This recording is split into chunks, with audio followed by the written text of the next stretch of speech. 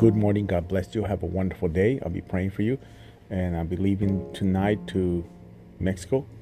Keep our team in prayer. The word for today is Hebrews 4:12, where the word of God is alive and powerful, and it's sharper than the sharpest two-edged sword, cutting between soul and spirit, between your joint and marrow, expresses our innermost thoughts and desires, exposes. Think about that. Think about that word, exposing our innermost thoughts. God knows everything. Let him heal you. Don't break down. Don't be depressed. Don't be discouraged. You can be overcome. You can overcome. God bless you. Have a wonderful day. Trust in the Lord. Don't worry about the snow. Don't worry about that stuff. Everything will be good. And listen, it's all for a season. In a month or two, we're going to have the spring, and it'll be beautiful trees and everything. So just relax. Look to the future. God is still here. He loves you. God bless you. Have a wonderful day.